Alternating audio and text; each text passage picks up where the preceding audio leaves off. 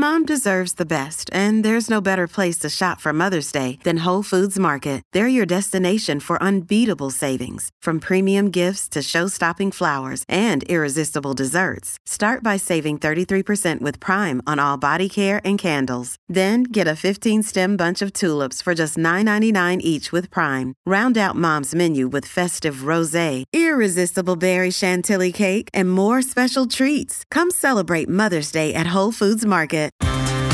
FMC Fast Chat takes you inside the news so you can be in the know in 30 minutes. Hosted by Fair Media Council CEO and Executive Director Jackie Clement, Fast Chat features notables in news, media, and business.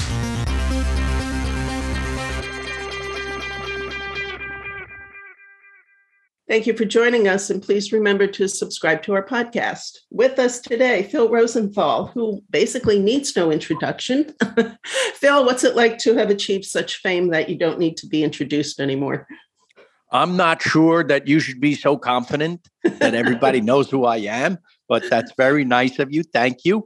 As of yesterday, you can now introduce me as New York Times best-selling author. Ooh. Go, yep. Phil, congratulations. We just hit yesterday, we hit the New York Times bestseller list at number 3 in our debut. Instant bestseller, they said. I've never had anything like that. So I'm very, very excited. So what are you going to do to celebrate? I eat something. What's your favorite food? I like very simple things at home. I like pizza, hot dogs, hamburgers, sandwiches, tuna fish sandwiches. I love fried chicken. I love everything that everybody else likes. And the older I get, it's kind of the simpler I get, I think. Yeah. People ask me what would my last meal be all the time, and I say these childhood favorites. Because I think if it is your last meal, you kind of want that comfort, that return to childhood. If you can have anything in the world, right? Why would you pick something that you only had maybe once in your life? Wouldn't you want that comfort of that? And then I think I would end with my mom's matzo ball soup, which was the best thing she made. Okay. Good to know. Good to know. Yes. So we want to talk to you briefly about your upcoming show. You're going to be here on Long Island, which is my backyard. I believe it's November 13 at the Paramount. Very soon. I'm very excited. So tell me a little bit about your show. What brought it together? Well, the book and season 6 came out the same day last week.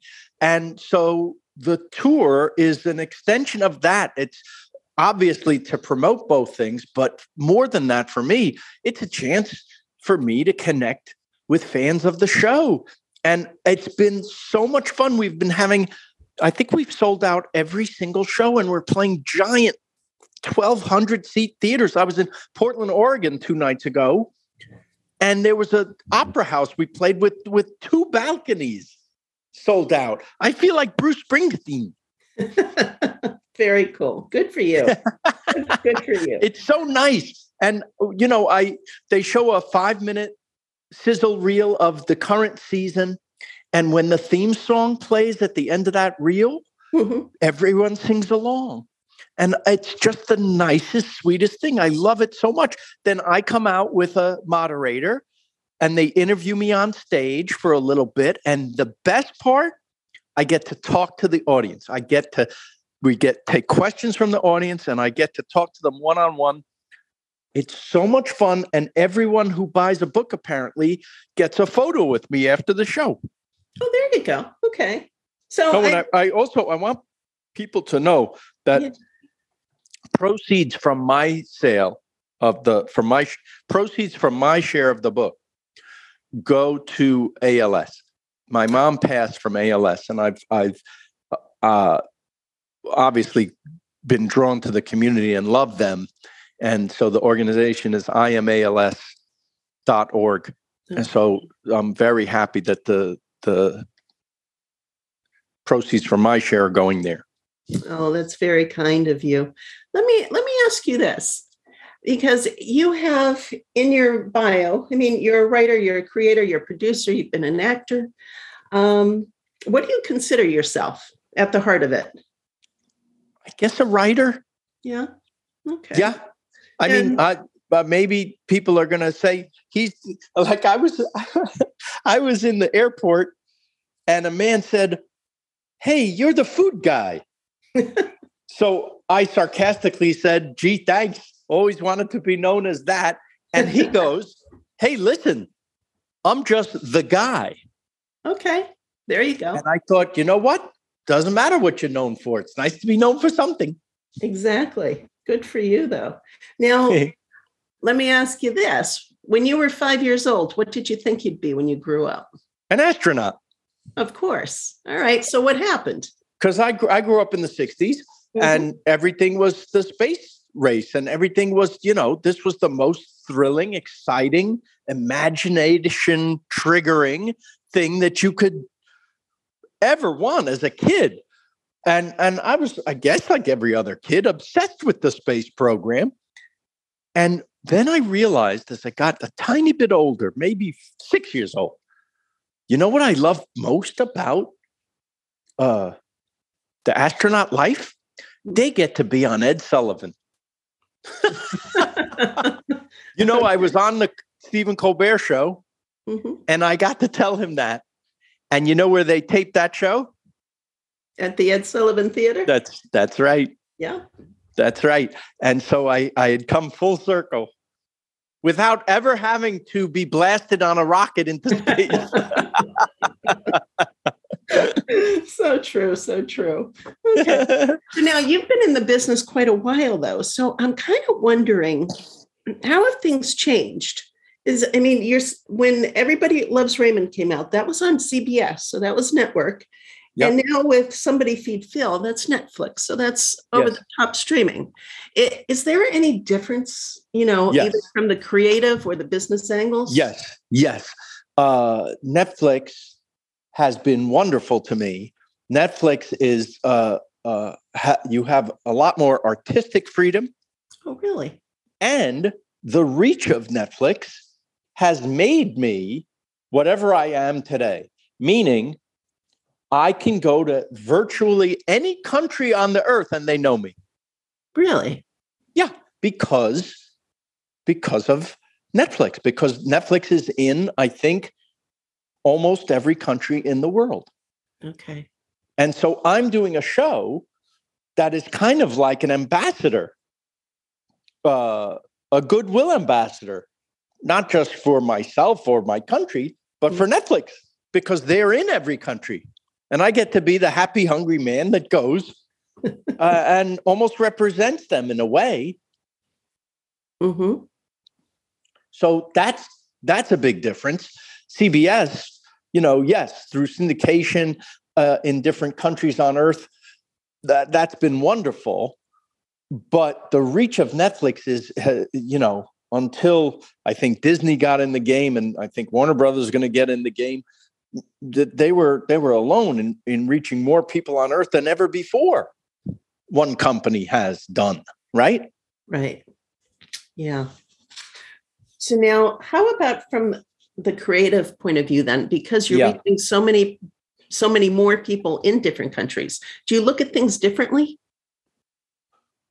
Creatively differently. It's expanded my mind, not because of the show so much, although that's afforded me entree to many places, but the travel in and of itself that anyone can do has been mind expanding and creatively enhancing, because I'm being exposed to many ideas. Okay. That's the best thing travel does.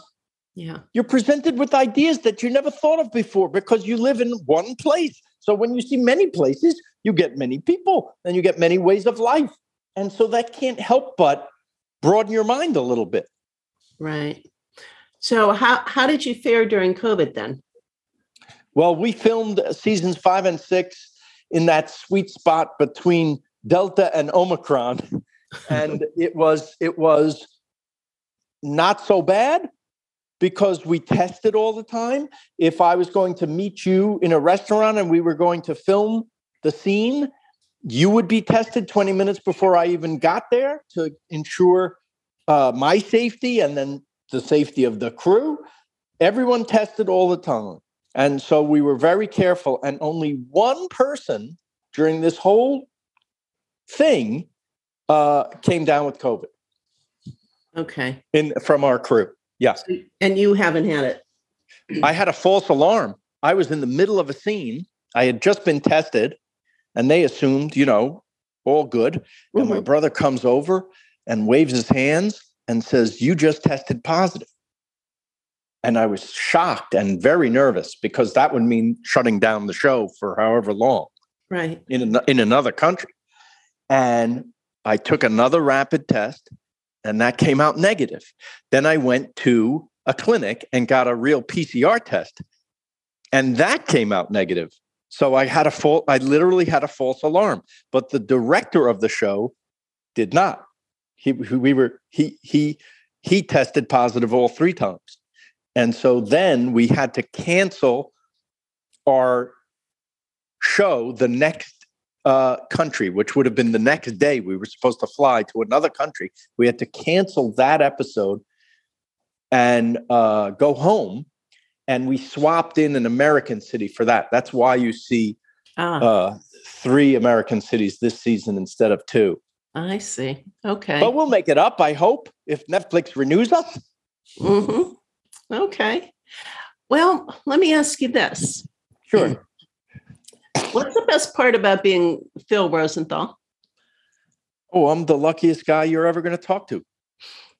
That's how you get to wake up and feel lucky and grateful every single day. That's the best part. You sound and the people I meet is the best part. It's not even the food. It's not even the travel. The travel and the food connects me to the people. The people is the best part. And it's why I love doing the book and show tour, because now I get connected with the fans, not just the subjects of the show, but the fans of the show. And that's a whole other world for me. What I love the most in doing the tour is the diversity of the people who like the show. Everything from little kids to very old people. I love that people feel they can watch with their entire family. And I love that the show is inclusive of every kind of person and every kind of lifestyle. I see them all in the audience. I love that. Do you think people expect you to be funny all the time? I don't want to disappoint them if they do. Mm-hmm. I try, nobody's funny all the time. Yeah. But, the thing that the show does is they know how I think. And I understand that from being on the other side as a writer. You've struck something when the audience is laughing at just a face that you make because they know how you think. If you've done your job as a writer, they know what you're thinking, and that's the greatest character laugh that you can get. So I used to write that way, and now I am that way, I guess. And I've been on the show long enough for people to look at my face and laugh. That makes me very happy. Well, how did you settle in on the food idea? It's just something I love, and I understand that it's the great connector. In fact, I always say, food is the great connector, and then laughs are the cement. Okay, I see. It sounds we all got to eat, right? We all got to eat. That connects us to the world. Everyone eats. But so when you sit down with somebody, you're doing something already relatable between the two of you. Right. And then if you can share a laugh or a smile even, now we're friends. With everything you do, I can't help but wonder, do you sleep at all? I wish I slept better. The older I get, the harder it is for me to sleep through the night. For biological reasons. I get up and then I have trouble falling back asleep. I need a little help sometimes. I won't lie. And it's the other thing is you come off doing a show, like when you've done a show for 1,200, 1,400 people who act like they're at a rock concert. I mean, it's hard to fall asleep after that. Yeah, I would think so.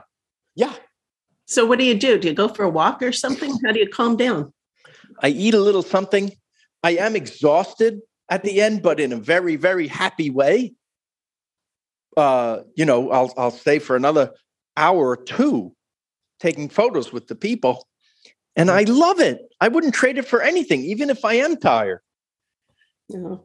Well, you sound insanely happy. I will tell you that. Insane, certainly. Yeah. We share an alma mater. I'm a graduate of Hofstra like you. Oh, and yes. I can Many tell happy you times. They brag about you often. Do you know I got to do the commencement speech? No, I didn't. About 10 years ago. It's on YouTube. You can see it. Okay. All right. Well, they are very proud of you. I'm proud to have gone there. I got such a great education there. I always joke that they made me take all these courses I knew I would never use, like English.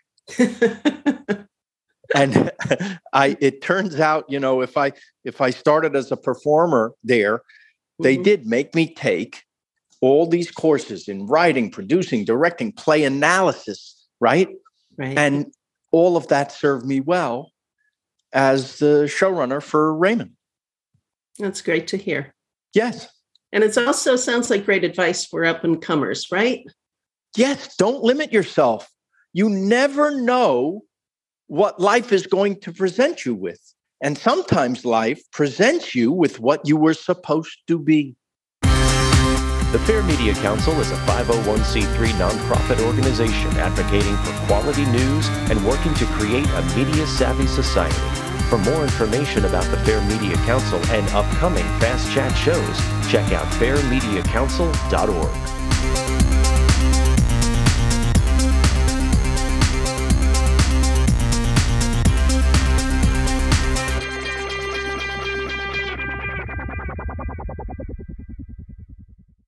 This podcast is a part of the C-Suite Radio Network.